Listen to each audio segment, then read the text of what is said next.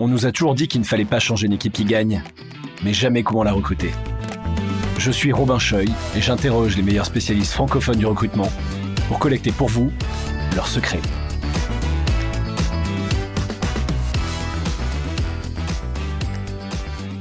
Bonjour tout le monde, aujourd'hui je suis avec Rassam et Paul pour l'enregistrement de cet épisode de podcast qui va couvrir un sujet qui intéresse beaucoup de gens, je pense, qui est comment est-ce qu'on spécialise son équipe de recrutement, comment est-ce qu'on spécialise en sourceurs, recruteurs, coordinateurs éventuellement, comment est-ce qu'on recrute les gens, comment est-ce qu'on fait le split, à quel moment. Vous l'avez fait chez Doctolib, donc merci de prendre le temps de venir pour en discuter. Et ça fait effectivement un peu de temps déjà qu'on a cette discussion, donc merci à tous les deux. Est-ce que vous pouvez commencer par vous présenter peut-être rapidement et ensuite nous expliquer comment vous avez fait ça chez Doctolib, les apprentissages, voilà. Bien sûr, Robin, merci déjà pour l'invite. Moi, c'est Rassam. Pour me présenter rapidement, je bosse chez Doctolib depuis 5 ans. Je suis arrivé à un moment où il y avait très peu de recruteurs. On était 2 ou 3 à peine.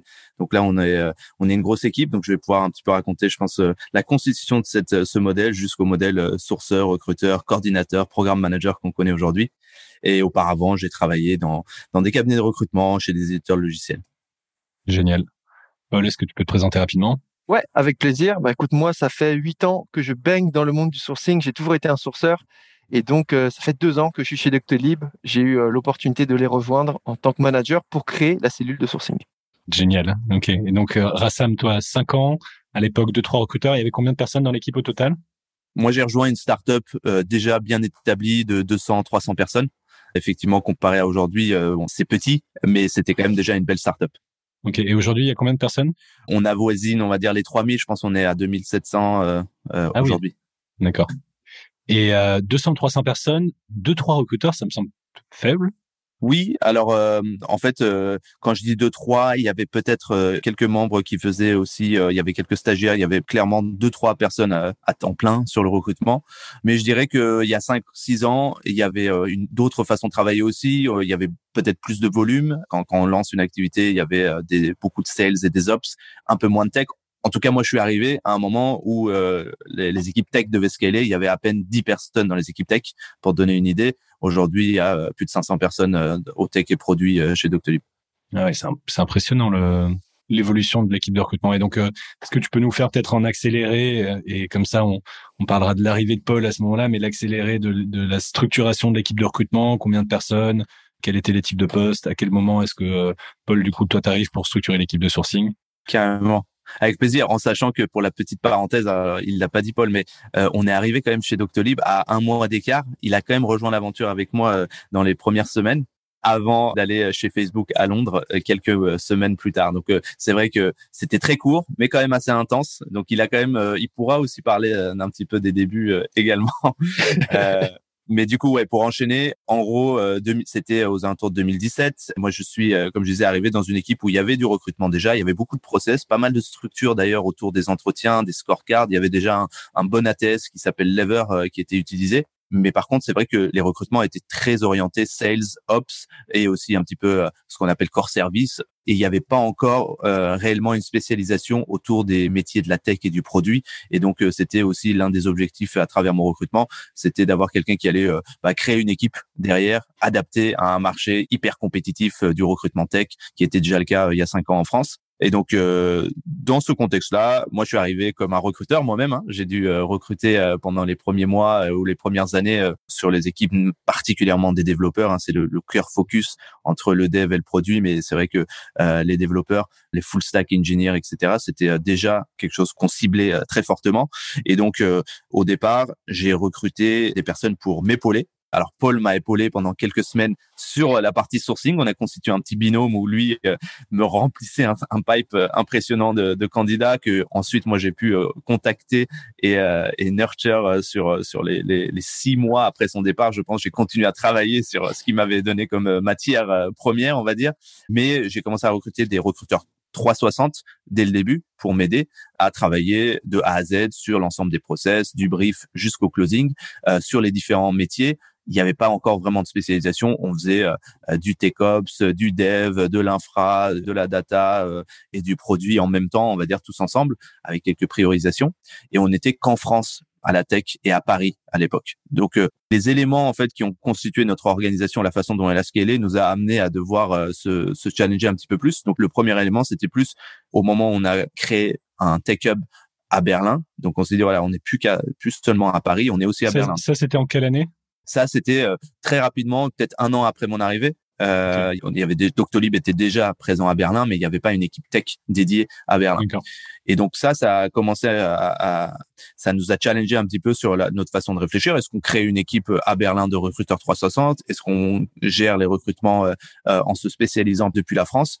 D'abord, ce qu'on a fait de manière assez naturelle, c'est qu'on a recruté des personnes à Berlin dans le même modèle 360 qui faisait un petit peu tout. Donc on s'est dit voilà, cette équipe-là vont gérer un petit peu toute la tech à Berlin. Nous, on gère à peu près toute la tech à Paris. Ça commençait à ses limites puisqu'on commençait à se spécialiser dans la boîte. Il y avait des vraies équipes avec des vraies expertises et qui devenaient quand même assez importantes. Donc plusieurs hiring managers d'une équipe dev qui avait chacun des spécificités et ainsi de suite produits. Et donc là, on a commencé à se spécialiser par fonction. Et donc les grands thèmes, ça a été d'abord engineering, product et design, et ensuite on va dire tech ops, la grande famille de la tech non dev.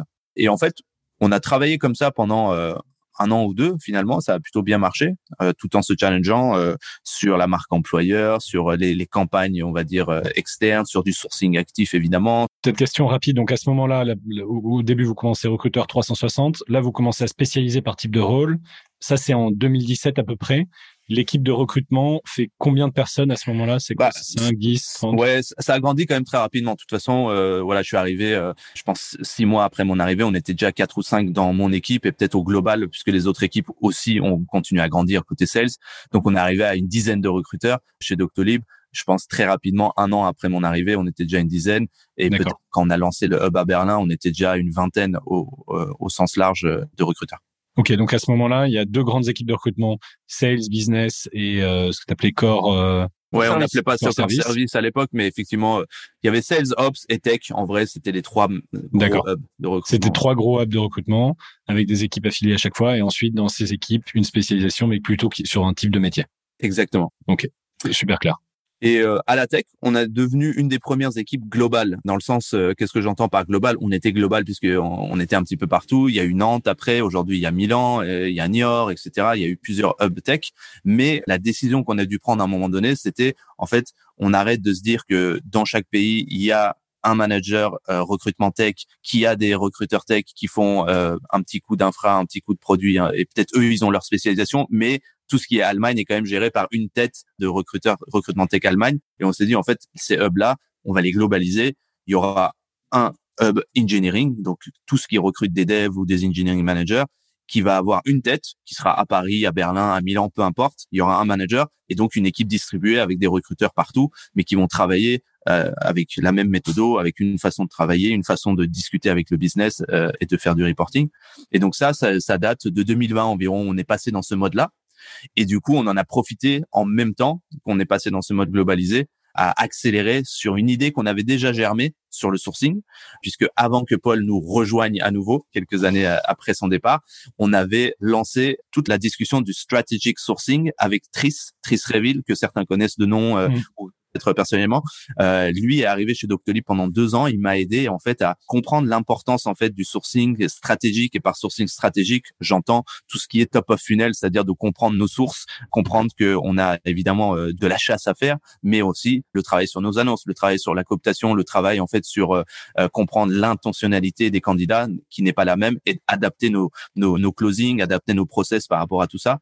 Et donc Tris n'a pas créé une équipe de sourcing, mais Tris a beaucoup aidé à ce que le sourcing soit mis à un niveau hyper stratégique dans la boîte. Et en fait, ça a ouvert le chemin pour que quand Paul soit arrivé, lui puisse vraiment constituer une vraie équipe qui allait binomer avec les équipes globales, engineering, tech ops et product qu'on avait lancé. Donc, au début, vous commencez recruteurs 360 qui font tout, mais déjà assez rapidement spécialisé quand même tech et sales ops des 2 côtés. Ensuite, c'est 3 hubs qui grossissent, qui ont une dizaine de personnes dans chacun des hubs et qui sont 360, puis ensuite qui spécialisent sur un type de métier. Ensuite, c'est plutôt une organisation qui est géographique avec un lead à l'échelle de chaque hub qui est dans les différents pays. Tris qui arrive et qui aide à infuser un peu cette logique du sourcing. et peut-être aussi que tu épuises enfin le pipe que Paul t'avait créé en 2017 et là tu te dis bon, ouais, je l'avais déjà un peu épuisé avant, et surtout un point important peut-être juste pour quand on entend le sourcing, c'est vraiment aussi de comprendre qu'à un moment donné, déjà à l'époque, on comprenait que c'était pas sustainable, c'était pas durable sur l'écosystème franco-parisien des développeurs de start-up, de continuer à les contacter over and over again. Il fallait commencer à comprendre qu'il fallait créer une marque de tech chez Doctolib, et c'est là aussi où Tris a beaucoup aidé à se dire tout ce qu'on fait aujourd'hui, la marque tech de Docto, elle est plutôt bien connue, et je pense que n'importe quel développeur en France se dit ok, Docto ça fait partie des boîtes cool pour aller faire des challenges techniques, pour avoir un impact. C'était vraiment pas le cas à ce niveau-là, en tout cas. La marque Docto existait, mais la marque tech Docto n'existait pas. Et c'est vrai qu'on a beaucoup travaillé ça à travers le sourcing stratégique, parce que le sourcing stratégique top of funnel, c'est de comprendre que c'est pas simplement d'envoyer des messages à l'externe à des gens qui te connaissent pas, mais en fait de créer quelque chose et du contenu pour que les gens commencent à entendre parler de toi avant que tu les contactes sur LinkedIn. Ouais, c'est un super point. Et aussi, en fait, c'est aussi un peu un héritage du sales avec des documents sales qu'on envoie, même quand on fait de la prospection. On peut aussi utiliser la prospection et l'approche directe pour diffuser ce contenu. C'est-à-dire, tu fais du contenu, tu peux le mettre sur LinkedIn et espérer que les gens le voient. Tu peux leur envoyer directement par email ou par LinkedIn Message. Exactement. Ok. Et donc là, Paul 2, le retour qui revient en 2020. Pile à ce moment-là, l'organisation a mûri. Tris a déjà bien balisé le sujet. Et là, donc Paul, on t'arrive et on te dit bon bah c'est bon, go, tu peux lancer la structuration de l'équipe de sourcing. Est-ce que tu peux nous en dire un petit peu plus sur ce moment-là quand tu arrives? Et une question que j'ai en tête aussi, et à travers toute l'histoire que tu racontes, Rassam, c'est est-ce que c'était trop tard à ce moment-là? Est-ce qu'il aurait fallu le faire dès 2017 en fait? Est-ce qu'il aurait fallu le faire dès que tu étais arrivé, cette spécialisation? Et pour les gens qui nous écoutent, est-ce que l'apprentissage, c'est de toute façon, nous, on n'est pas encore dans 15 pays différents avec 12 équipes et 60 personnes dans chaque équipe, donc ça sert à rien de spécialiser. Est-ce que c'est ça l'apprentissage? Ou est-ce que finalement, vous auriez pu le faire plus tôt? Qu'est-ce que tu en penses, toi, Paul? Est-ce qu'ils auraient pu le faire un peu plus tôt? Oui et non. Non, parce que c'est difficile de trouver beaucoup de sourceurs et que c'est toujours très compliqué, que c'est souvent finalement la première raison pour laquelle les boîtes ne se lancent pas dans le sourcing, c'est parce que c'est difficile de trouver des sourceurs expérimentés et qu'au début, tu veux des personnes un peu expérimentées pour lancer une fonction. Et après, je trouve que c'est un choix très dogmatique finalement de décider de splitter le recrutement. Tu peux continuer à scaler avec uniquement des recruteurs 360. Il y a des startups qui le font, il y a des scale-up qui le font. Donc, est-ce que c'était trop tard? Non, pas forcément. Est-ce qu'ils auraient pu le faire avant? Oui, peut-être, ouais. Ok. Et on a aussi un podcast en anglais qui s'appelle A-Players, qui est un peu l'équivalent de ce podcast, mais en anglais, avec des recruteurs aux US. Et chacun a un peu sa vision différente, même aux US, sur à quel moment c'est un bon moment pour recruter un sourceur. Dans un épisode avec un gars qui s'appelle Jeff Winter, il disait, pour moi, les deux premières personnes que tu recrutes dans l'équipe de recrutement, c'est un recruteur et un sourceur. Puis il y a d'autres personnes qui ensuite disent, non, il faut déjà attendre d'être 20-30. Est-ce que toi, tu as une opinion dessus, Paul? Est-ce que tu penses qu'il y a une sorte tu vois, quels sont tes conseils sur comment réfléchir à ça? Est-ce qu'il y a des règles sur à quel moment tu dois spécialiser? Idéalement, moi, le scénario rêvé, c'est au tout début, effectivement. C'est que tu décides dès le début de construire ta boîte comme ça, parce que sinon, tu dois ramasser un petit peu des pots cassés ou tu dois avoir une stratégie du changement extrêmement forte. Et c'est un petit peu, finalement, tu vois, les challenges que moi j'ai eu et que je continue parfois d'avoir chez Doctolib, c'est rattraper cette énorme différence qui s'est créée en termes de culture, en termes de compréhension du recrutement, en termes même de headcount, tu vois. Effectivement, si tu peux l'avoir dès le début, moi, si je devais le faire, si je devais créer une boîte, ou si je devais revendre une boîte très early stage, je dirais, on le fait dès le début. Complètement. Ouais. Comme d'ailleurs en sales, tu mets très rapidement un business developer et avec un account exécutif. Ouais. Et l'autre question, c'est est-ce qu'il y a un ratio à respecter entre nombre de recruteurs et nombre de sourceurs? Est-ce que c'est 1 pour 1? Est-ce que c'est 1 pour 3? Qu'est-ce que vous avez aujourd'hui chez Doctolib? J'ai pas la réponse à cette question, très honnêtement. Je sais pas ce que Rassam t'en pense. Moi, j'ai pas la réponse à cette question. Je pense que ça dépend des équipes et ça dépend de l'historique. Tu vois, typiquement aujourd'hui, on a dans certaines branches beaucoup de recruteurs qui vont sourcer énormément et du coup, l'apport des sourceurs va y avoir un apport des sourceurs, mais ça fonctionne tel que c'est aujourd'hui. Et tu as des branches où on a des recruteurs qui ont beaucoup plus de maturité professionnelle ou qui aiment beaucoup moins le sourcing. Et là, on se dit, en fait, il nous faut des sourceurs ici pour pouvoir les complémenter, pour pouvoir créer des partenariats. Donc, moi, je suis un grand partisan du 1 pour 1, tu vois, parce que c'est comme ça que j'ai été un peu élevé chez Facebook, mais une sorte c'est plus à l'échelle d'un département ou d'une équipe, tu vois, ou d'une sorte de team où tu te dirais, en fait, là, est-ce qu'on a des problématiques de top of funnel qui sont très grosses? Est-ce qu'on a beaucoup d'inbound? À quel point on a besoin d'attractivité? À quel point on a besoin finalement de plus de closing, etc. Donc, c'est ça dépendrait des équipes. J'ai pas comme ça de recette magique en tête. Okay. Ouais, peut-être juste pour compléter, parce que c'est une question qui est récurrente depuis 2-3 ans, on se la pose tous les 2-3 mois. Même dans une sous-équipe entre guillemets, genre engineering, développeur, on n'a pas encore craqué là où il y a déjà des binômes quand même assez faciles. C'est difficile à chaque fois qu'on a un nouveau headcount de se dire ok, est-ce qu'on le met plutôt côté recrutement ou plutôt côté sourcing, parce que parfois aussi, les frontières sont pas non plus, tu vois, scellées comme ça. Et on a des recruteurs qui font un très bon travail de sourcing.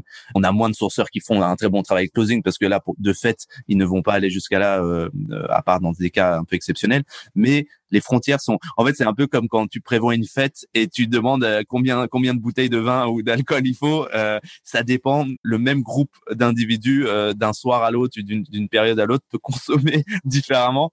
Et donc, je dirais que c'est très tricky. Et alors, on n'est pas un pour un, évidemment, parce que est-ce qu'un jour on y sera? On sait pas, mais en tout cas, c'est vrai que, comme l'a dit Paul, ça dépend d'où ton énergie et qu'est-ce que tu as besoin de faire. Après, tu peux le faire de manière un peu scientifique quand même, hein. Tu peux regarder un petit peu les pipes, le time to hire moyen, le taux de réponse, le taux d'acceptance, le closing rate, acceptance rate offer, etc.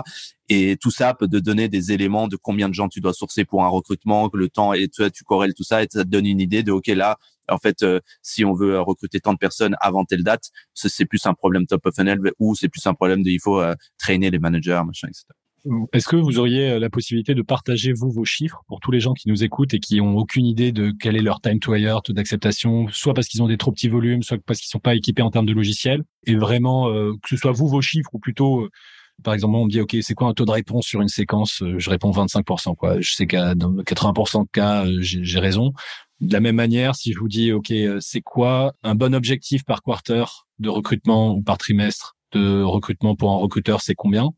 Et pour un sourceur, c'est combien? Et d'ailleurs, quel est l'objectif pour le sourceur? Est-ce que c'est des entretiens qui sont bookés? Est-ce que c'est des offres qui sont émises? Voilà, comment est-ce que vous réfléchissez en termes d'objectifs avec quelques ratios pour que les gens puissent faire le calcul eux-mêmes et se dire, OK, en fait, effectivement, il faut que je mette plus sur le sourcing ou plus sur le recrutement? Très bonne question. Alors, je sais pas si tu veux commencer, Paul, sur la partie sourcing ou tu veux que je donne les KPI un peu globaux.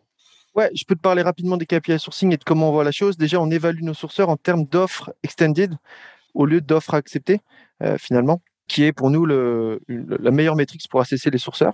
Quand on parle de volumétrie, en moyenne, si je prends toutes mes équipes et que j'essaye de faire, tu vois, quelque chose de tirer un petit peu le fil et de dire à quoi ça ressemble en moyenne, ça tourne entre une offre et 2 offres par mois, par sourceur. Okay.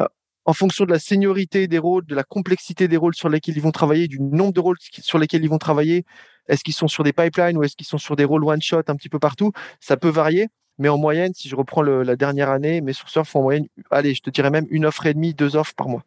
Ok. Donc sur l'année, c'est, on va dire 20 offres émises dans l'année, quoi. Ouais, c'est ça. Ouais, à peu près. Ouais. Okay. Qui effectivement, quand on regarde et on le ramène aux autres KPI, parce qu'on se dit qu'en gros un tiers de nos recrutements via le sourcing, en grosso modo, évidemment ça peut aller jusqu'à 40, ça peut descendre jusqu'à 20 d'un quarter à l'autre, mais disons que c'est un tiers, un peu le magic number entre referral, cooptation, entre cooptation, entre sourcing et entre retour à annonce. Si on dit qu'on a un tiers en gros, on pourrait du coup déduire que si on fait 2 offres par mois via le sourcing, on en a 6 dans l'absolu par mois et qu'un recruteur peut faire 6 offres aussi recrutement par mois. C'est un petit peu plus complexe que ça parce qu'en fait l'énergie que tu mets dans le sourcing, parfois du coup tu le mets pas ailleurs, etc. Et du coup les recruteurs vont quand même travailler sur ces sujets-là avec les sourceurs. Et donc d'une équipe à l'autre, pour répondre un peu sur les mêmes KPI que Paul, les recruteurs sont plutôt targetés sur les recrutements qu'ils font, pas sur les offres pour le coup, parce qu'évidemment la partie closing est un gros enjeu pour un recruteur. Et d'une équipe à l'autre, à la tech, de manière générale, c'est environ 2 par mois. Ça peut monter à 2, 3 sur des populations comme le product, et ça dépend encore une fois où, quand, comment, ou sur TechOps. Ça peut descendre à 1,5, 1,4 sur des tech supports à Berlin qui doivent parler allemand ou sur des devs très seniors ou sur etc. Et ça peut monter jusqu'à 6, 7, 8 par mois sur Sales France, là où on a une très bonne marque, là où on a beaucoup d'inbound, etc. Donc en moyenne, c'est une bonne question parce que je regarde pas mal les autres, les grosses boîtes, les autres scale-up, et en fait souvent il y a quand même beaucoup de disparités. Tu peux entendre une scale-up te dire voilà, les recruteurs font 5 recrutements par mois Et du coup, si t'es un leader, tu te dis, oulala, bah, chez moi, ça dort, ça ronfle, c'est quoi le problème et tout. Alors qu'en fait, il y a tellement d'éléments qui rentrent en compte. C'est difficile de donner une réponse, mais c'est une tendance, quoi. Oui, bien sûr. Mais ce qui est intéressant, c'est aussi de voir, de se dire, OK, finalement, tu mets un binôme sourceur-recruteur, plus d'autres sources, donc pas que de l'outbound, et t'es à peu près à une trentaine de recrutements par an sur le binôme, quoi. C'est une cellule qui va faire une trentaine de recrutements. Ouais. OK. Très clair, très intéressant, et ça donne des ordres de grandeur, je pense, pour les gens qui nous écoutent. Dans les points que tu donnais tout à l'heure, Paul, il y avait le sujet de pourquoi les gens attendent pour le faire. C'est beaucoup parce que c'est difficile de recruter en sourcing. Et je vous disais que j'avais eu un déjeuner cette semaine avec quelqu'un qui me disait exactement ça, qui je conseille de spécialiser, qui me disait, écoute, on galère déjà à recruter des talent acquisition managers, donc laisse tomber pour les sourceurs, on va continuer comme là. Et en même temps, tu disais, donc c'est difficile de trouver des sourceurs expérimentés. Donc tu dis, bon, bah c'est un métier qui c'est difficile de trouver, et donc ce qui est rare est cher, donc les gens sont bien rémunérés, c'est valorisé, et d'ailleurs les bons sourceurs sont très valorisés aujourd'hui.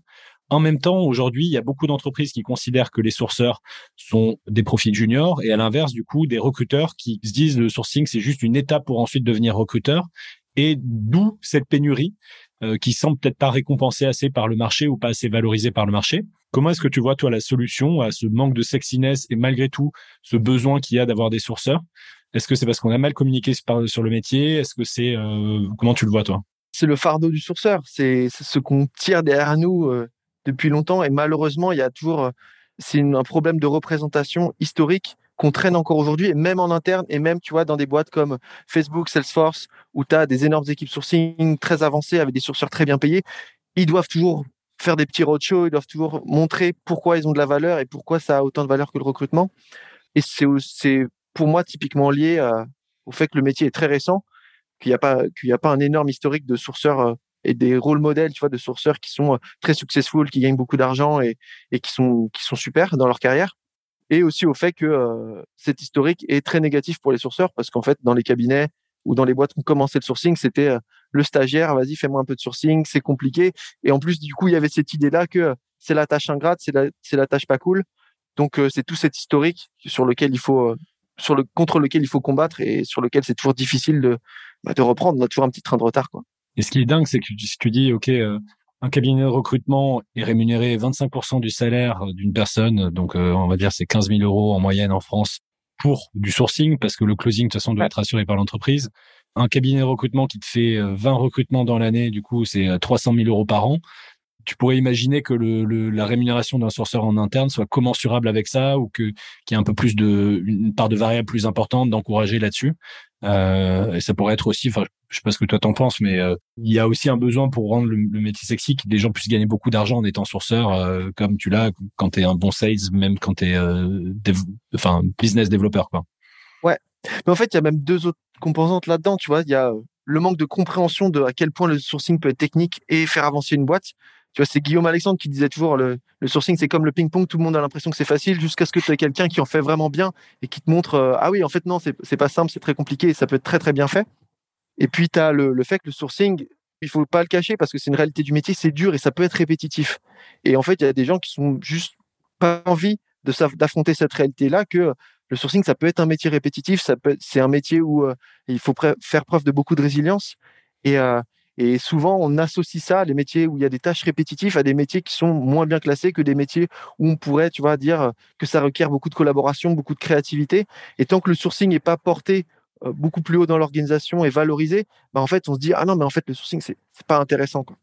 C'est ouais, il y a un espèce de côté, ça peut être que du volume. En fait, c'est qu'une question de, il y a des personnes qui le font, mais in fine, c'est l'input et l'output de cet input qui nous intéresse. Et donc, en fait, on faut juste arriver à le faire, et faut envoyer des messages, quoi. Mais après, c'est pour répondre à ta question, effectivement, pour y remédier, il y a pas mal de choses. Et je pense que c'est des choses qu'on a commencé et bien mis en place chez Doctolib. C'est première décision, et ça, on l'a fait presque à l'instant où Paul est arrivé. Nos grilles de rémunération sont les mêmes pour un recruteur et des sourceurs, en sachant que on connaît à quel point il y a eu une inflation des salaires des recruteurs sur le marché ces derniers temps. C'est effectivement pour bon nombre de sourceurs peut-être quelque chose, une façon d'être attiré un petit peu plus à être sourceur, par exemple, dans une boîte qui valorise en termes de salaire, parce qu'à un moment donné, c'est comme ça aussi que tu le valorises. Mais après, derrière, sur les points de contact avec le business, sur, comme disait Paul, les interactions avec l'équipe talent marketing, avec l'équipe talent intelligence, avec l'équipe referral, avec toute cette équipe top of funnel ou stratégique pour comprendre où sont les opportunités de marché, où est-ce qu'on doit ouvrir des nouveaux bureaux. Des sourceurs qui travaillent sur ces sujets-là sont amenés à travailler avec le business, sont amenés à se poser des questions et de pousser leur propre réflexion un petit peu ailleurs, de travailler avec les recruteurs sur la partie data ou l'expérience candidat. Tous ces éléments-là font que ton poste du coup devient super riche, super cool, valorisé, et t'es payé autant qu'un recruteur, voire parfois par rapport à ton expertise, il peut y avoir un delta de plus. Mais le grand paradoxe de tout ça, c'est que quand même, et Paul pourra peut-être en parler, quand il est arrivé, on a dû recruter aussi en interne, on a converti des recruteurs 360 dans le sourcing, parce qu'au final, c'est ce qu'ils vous aimez faire, etc. Mais le moment où ils ont dû dire, OK, en fait, je vais changer mon title, je vais devenir sourceur, ça a été pour certains ou certaines un petit moment de réflexion un peu dur, puisqu'ils se disaient, quelle est mon employabilité sur le marché derrière? Et ça, c'est un paradoxe, ça reste un paradoxe. Ouais, c'est un bon point, et probablement des gens qui nous écoutent se posent cette même question aussi entre, OK, en fait, je fais le split sur une équipe existante, comment est-ce que je fais pour le mettre en place? Versus là où c'est un peu plus simple, effectivement, je suis d'accord, Paul, si tu le fais dès le début et que tu spécialises. Il y a un autre point, alors ce que tu disais, c'était assez intéressant, tu parlais de l'équipe talent marketing, talent operations. Au tout début, tu parlais aussi du fait que le sourcing, c'est pas simplement envoyer des emails à la chaîne ou des messages LinkedIn à la chaîne, mais il y a une dimension stratégique très importante qui est liée beaucoup aussi à tout le marketing. Donc créer des témoignages, créer des vidéos, créer du contenu et créer de la marque employeur. Est-ce que tu penses que la marque employeur, c'est plutôt une compétence qui rentre dans la périphérie du sourcing? Enfin, est-ce que vous pensez, je vous pose la question à tous les deux, est-ce que ça doit être une compétence qui rentre dans la périphérie du sourcing, ou c'est en plus un sujet qui est plutôt sexy et assez apprécié des recruteurs, et c'est peut-être une manière aussi de dire, voilà, comment est-ce qu'on valorise le métier de sourceur? C'est d'une part la rémunération, ça c'est clair, mais aussi les missions en disant, voilà, toi, tu es en charge de vraiment l'intégralité du top of funnel, y compris la marque employeur. Je trouve que ça dépend énormément du type de boîte et du type d'opportunité que tu as devant toi. Parce qu'en fait, si tu veux, c'est toujours beaucoup plus intéressant quand tu es un sourceur d'être dans une boîte où, parce qu'il y a un écosystème très riche autour de toi, tu vas pouvoir collaborer avec énormément de personnes. Donc, typiquement, Doctolib est un très bon exemple. Comme disait Rassam, il y a une équipe Talent Intelligence, il y a une équipe Talent Marketing, il y a une équipe Recops, etc. Donc, en fait, tu peux faire beaucoup de passerelles, tu peux t'appuyer sur beaucoup d'expérience et tu peux te dire, en fait, je vais faire des choses que j'aurais jamais pu imaginer faire en tant que sourceur, tu vois, dans un cabinet où je devais juste trouver des profils, parce que je vais collaborer avec des gens très talentueux autour de moi. Et après, tu as aussi ce parallèle et presque paradoxe qui est que quand tu es sourceur dans une petite structure, comme j'ai pu l'être avec Rassam par le passé, en fait, comme il n'y a pas d'équipe talent marketing, tu es un peu le responsable de la marque employeur, tu es un peu la personne qui va aussi porter beaucoup de ces sujets-là. Et du coup, tu as de facto un spectre et un périmètre beaucoup plus large sur lequel t'appuyer. Tu as beaucoup plus d'actions, tu es sûrement beaucoup moins efficace, mais tu peux aussi beaucoup t'éclater en tant que sourceur sur ces sujets-là si tu décides, une nouvelle fois, d'aller plus loin que juste je vais contacter des profils. À un moment, c'est une décision aussi en tant que sourceur de se dire mon rôle peut être beaucoup plus que ce qu'on m'a appris en 3 mois, qui est juste de trouver des profils sur une CV Tech, quoi. Et peut-être pour compléter juste ce qui a été dit, c'est que je suis d'accord avec toi, Romain, les recruteurs, souvent, quand on leur, tu vois, ils veulent faire du projet, entre guillemets, un des premiers trucs qu'ils disent, moi, j'aimerais bien faire un peu de marque employeur, là, j'aimerais bosser sur une campagne, etc. C'est parce qu'il y a le côté un peu créativité, marketing, qui nous intéresse tous, quelque part. Enfin, peut-être pas à 100%, mais c'est toujours intéressant de travailler sur ces sujets-là. Après, c'est très bien qu'ils le fassent. Il faut pas perdre de vue un truc quand même qui est quand même la base. C'est que les équipes talent marketing, marque employeur, marketeur, et peu importe, quand tu fais une annonce, quand tu fais une campagne de vidéo, quand tu fais une action marque employeur, au final, tu fais quand même quelque chose qui est très proche de ce que fait un sourceur au moment où il est face à un profil et il est en train de lui dire qu'est-ce que je vais lui dire, quel contenu je vais partager, comment je vais attirer son attention, comment je vais follow up avec cette personne. Et ça, c'est quand même, c'est juste, tu peux pas négocier avec ça. Et donc, en fait, il faut que le sourcing et la stratégie marque employeur se parlent et qu'ils réutilisent leur contenu à un moment donné quand même, parce que sinon, ça veut dire qu'il y a un petit souci, quoi. Je parle plutôt dans des équipes qui n'ont pas forcément d'équipes spécialisées en talent marketing, tu vois. Ouais. Est-ce que et effectivement, ce que tu dis, c'est un bon point, quoi. C'est les sourceurs qui sont en contact, qui connaissent leurs clients, entre guillemets, ou leurs interlocuteurs, ils connaissent les besoins, ils savent comment leur parler. Et donc, on peut imaginer que ce soit eux qui fassent des témoignages vidéo, que ce soit eux et là, du coup, de toute façon, c'est déjà le cas, soit eux qui participent à des événements, qui rencontrent les gens sur les événements. Donc, assez d'accord. Et ça touche un peu à la question de comment est-ce que tu rends le métier de sourceur stratégique, c'est-à-dire basculer de simplement on te donne un pur métier d'exécution, ce que tu disais, voici l'input que tu dois rendre et voici l'output que tu dois produire. On te donne 600 profils et tu dois avoir 12 réponses, ce qui est malheureusement le cas et même parfois, je pense, les objectifs dans certaines boîtes. Comment est-ce qu'on évolue d'un métier de pur opérationnel d'exécution à un métier stratégique? Est-ce que vous avez des conseils là-dessus? Quels sont les outils à employer? Quels sont les chiffres à surveiller? Comment est-ce qu'on fait pour avoir à la fois plus de compréhension du métier, de ce qui marche moins bien, mesurer, expérimenter, tester, et peut-être être plus intégré aussi dès le début dans la phase de prise de brief avec le manager? Voilà. Comment est-ce qu'on transforme vraiment le métier de sourceur en un métier très stratégique? C'est une question qui est super large et je pense qu'on peut la prendre par plein de bouts. Moi, ma vision sur le sujet, c'est qu'il faut, tu vois, il faut donner la responsabilité aux sourceurs sur tous les sujets. Et la première façon de faire ça, finalement, c'est de les impliquer dans la plupart des étapes du process et de se dire, en fait, le sourceur, ça va pas juste être un centre de service qui va cracher du CV. Ça va être quelqu'un qui vient faire la prise de besoin. Ça va être quelqu'un qui va avoir des interactions avec le manager et ça va être quelqu'un qui va avoir des responsabilités par rapport au hiring manager. Et du coup, c'est dans ce cut de responsabilité-là qu'on va donner au sourceur, tu vois, tout son pouvoir en disant, toi, tu es responsable du top of funnel. Si tu es responsable du top of funnel, ça veut dire que tu es responsable de l'attraction des candidats. Est-ce que ça peut vouloir dire que si une annonce marche pas, c'est ta responsabilité. S'il n'y a pas de referral, c'est ta responsabilité. S'il n'y a pas de candidat sourcé, c'est ta responsabilité. Et derrière, ça veut aussi dire que le recruteur, lui, est responsable de faire, tu vois, de s'occuper de la bonne transition des candidats dans le process et de transformer des candidats en embauche, mais qu'à la base, tu décides que le sourceur est la personne responsable de faire venir ces candidats-là. Et à partir de là, il y a un champ des possibles qui est énorme parce que ça va toucher aux collaborations dont on vient de parler, mais ça va aussi toucher à la data qui est regarder les taux de conversion, regarder les taux de réponse, comprendre un petit peu comment animer un vivier, une communauté sur le long terme, comment attirer des candidats à travers des événements, à travers des campagnes marketing. Et en fait, ça va s'étirer dans le temps. Tu ne deviens pas un sourceur stratégique comme ça du jour au lendemain en disant « Ah bah c'est bon, moi j'ai compris ça, je suis un sourceur stratégique ». Ça va être en se disant « Ok, comment, au fur et à mesure, je vais apprendre à connaître mon pipeline, créer des relations beaucoup plus approfondies avec mon recruteur et avec mon hiring manager, comprendre mon audience, où elle est, comment je vais la récupérer, travailler avec le talent intelligence ». C'est quelque chose qui se fait à travers le temps, tu vois. Et après, tu peux aussi évoluer de façon très différente en tant que sourceur. J'ai connu des sourceurs qui se spécialisaient énormément sur leur cœur de métier, tu vois, qui auraient pu être embauchés finalement en tant que candidat sur leur propre pipeline et qui du coup pouvaient aller parler à des événements devant une audience de sales qui account en disant en fait moi j'ai fait ce job-là, après je peux comprendre de ce job-là et du coup je suis le point de référence et de point d'entrée de cette boîte sur le marché. Et tu as d'autres sourceurs qui vont se spécialiser énormément sur les aspects beaucoup plus techniques du sourcing, se dire ok, comment je peux avoir accès à des candidats que les autres n'arrivent pas à trouver, comment je peux approcher les candidats d'une façon un peu unique. Tu vois, il y a plein de façons de se démarquer en tant que sourceur, mais c'est vraiment avoir cette responsabilité sur le top of funnel pour moi qui est important. Si on considère que les sourceurs sont nos yeux sur le marché, par exemple, c'est souvent un peu une expression qui est utilisée.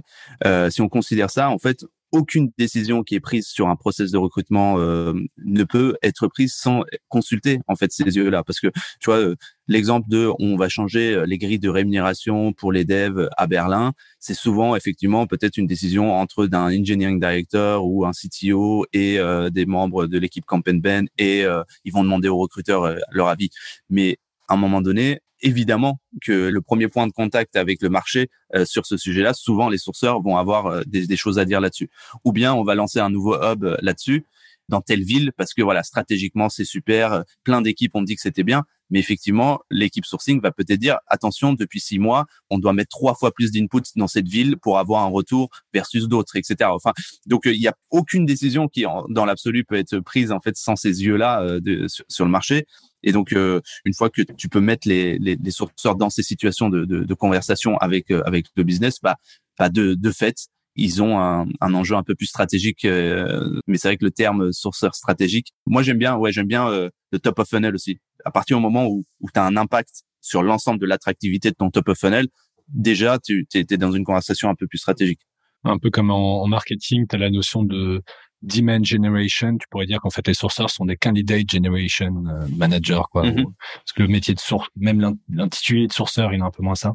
En termes d'outils, donc là, je vais prêcher un peu pour ma propre paroisse, parce que c'est aussi pour ça qu'on a créé Ensuite CRM. Mais vous, comment ça s'est manifesté? Est-ce que vous avez pu utiliser les mêmes outils pour l'équipe de sourcing? Est-ce que aujourd'hui vous utilisez les mêmes outils pour l'équipe de sourcing que pour l'équipe de recrutement, là où l'ATS est plutôt traditionnellement fait pour justement gérer tout ce qui se passe après le premier entretien, les discussions, les retours des managers? Est-ce que tu peux tweaker un peu l'ATS pour s'adapter à du sourcing? Est-ce que vous utilisez des spreadsheets, plutôt LinkedIn? Voilà, quels sont les outils que vous conseillez ou comment il faut y réfléchir quand on décide de faire cette transition? On a tordu Greenhouse le plus possible, je pense. On a essayé de faire tout ce qu'on pouvait avec Greenhouse pour être performant sur le top of funnel et notamment sur l'intégration de candidats de façon automatique et rapide dans l'ATS. C'était quand même pas l'expérience la meilleure pour les sourceurs. Et du coup, on a décidé de se tourner vers un outil de CRM qui est Gem, qu'on a implémenté il y a à peu près 6 mois, je dirais, Rassam, si ma mémoire est bonne.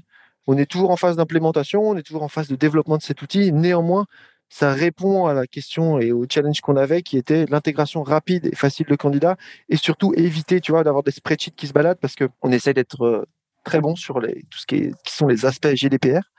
Et c'est pareil, on se développe beaucoup sur le sujet. Mais aujourd'hui, quand il s'agit de l'expérience sourceur, parce que c'est un terme que j'aime bien employer, tu vois, comment tu travailles en tant que sourceur dans une boîte, quels sont les outils que tu as. GM nous a permis de répondre à cette problématique et de créer des viviers, de créer les bases de notre talent pool et de l'aspect communautaire qu'on a envie de donner à notre sourcing. Ouais, donc c'est intéressant, ça. Vous avez vraiment essayé de tordre le logiciel. Vous avez peut-être un moment à utiliser spreadsheet, mais finalement, t'as quand même besoin à un moment, surtout sur un métier où ça devient stratégique, t'as besoin de suivre la data. Depuis le début, on parle beaucoup de data, de chiffres, de taux de réponse, d'expérimentation, le besoin d'un outil dédié. Ouais, qui permet aussi d'uniformiser les pratiques, parce que finalement, quand tu tords un petit peu le bras à un outil, tout le monde le fait d'une façon différente. Et du coup, on n'avait pas d'uniformisation de nos pratiques, c'était un petit peu à comment moi je le fais dans mon coin. Ce qui fausse la donnée top of funnel et du coup nous empêchait d'avoir des reports extrêmement précis sur notamment l'activité top of funnel. On était très bon sur le reste, sur ce qui se passait après, mais sur l'amont, on était beaucoup plus dans le flow. Et juste, je voulais compléter sur le sujet qui était lié aussi un petit peu à ce qu'on disait avant. Ces outils-là de CRM sourcing aussi, parce que la data sourcing top of funnel devient aussi entre guillemets plus granulaire, c'est-à-dire que les enjeux par exemple des projets d'INA et de diversité, par exemple de sourcing de la diversité, a amené les sourceurs à devoir aussi rendre entre guillemets des comptes différents sur leur façon de travailler. Et quand je dis rendre des comptes, c'est même pas ou de vouloir justifier leurs actions différemment, etc. Et je fais le lien en fait sur un petit peu de manière générale le sourcing stratégique, c'est que de mon expérience de 15-20 ans dans le recrutement, quand même très souvent, très souvent, quand on est face à un problème de recrutement, le problème ne vient pas du sourcing. Rarement le problème vient de j'ai pas compris quel était le mot. C'était en fait du PHP que tu voulais et pas du ça. Maintenant que tu le dis, je vais aller trouver les bonnes. Donc il fallait qu'il parle anglais en vrai. Pardon, je vais y aller. J'ai mal compris, désolé. En fait, la plupart du temps quand on a un problème de recrutement, le problème vient un petit peu après, c'est-à-dire que on a des biais en entretien, le process est pas assez rapide, nos salaires sont pas les bons, les managers sont pas formés, le closing est pas bon. Évidemment qu'il y a 1000 opportunités pour les sourceurs de s'améliorer, d'aller plus vite, d'anticiper, d'être dans des choses proactives que réactives, etc.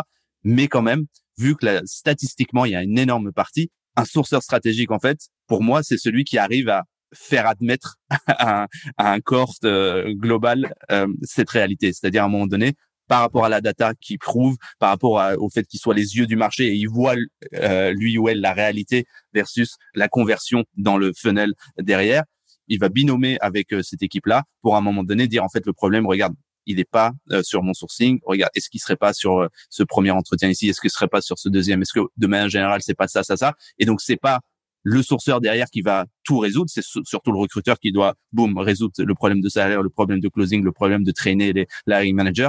Mais le sourceur stratégique, c'est celui qui a révélé ça. Et en fait, là où moi, mon expérience personnelle avec Paul aussi, souvent quand on a travaillé, c'est là où il a été très fort avec moi. même dès le début, quand on est arrivé chez Doctolib, on a binômé ensemble sur un recrutement d'engineering director à Berlin. Et en fait, il faudrait un podcast d'une heure pour parler que de ce qu'on a fait sur ce projet-là. Mais c'était vraiment ça. C'était pas à lui, c'était pas dans sa fiche de poste. Mais par contre, c'était complètement grâce à lui qu'au final, on a réussi à le faire. Génial. Bah, écoutez, peut-être qu'on refera ce podcast d'une heure une autre fois. On va s'arrêter ici pour cette fois, mais on prévoira un second chapitre. Merci à tous les deux. C'était super et je pense que ça a permis de déblayer énormément d'informations pour les gens qui nous écoutent. Merci d'avoir pris le temps et bonne continuation à tous les deux. Merci beaucoup, Robin.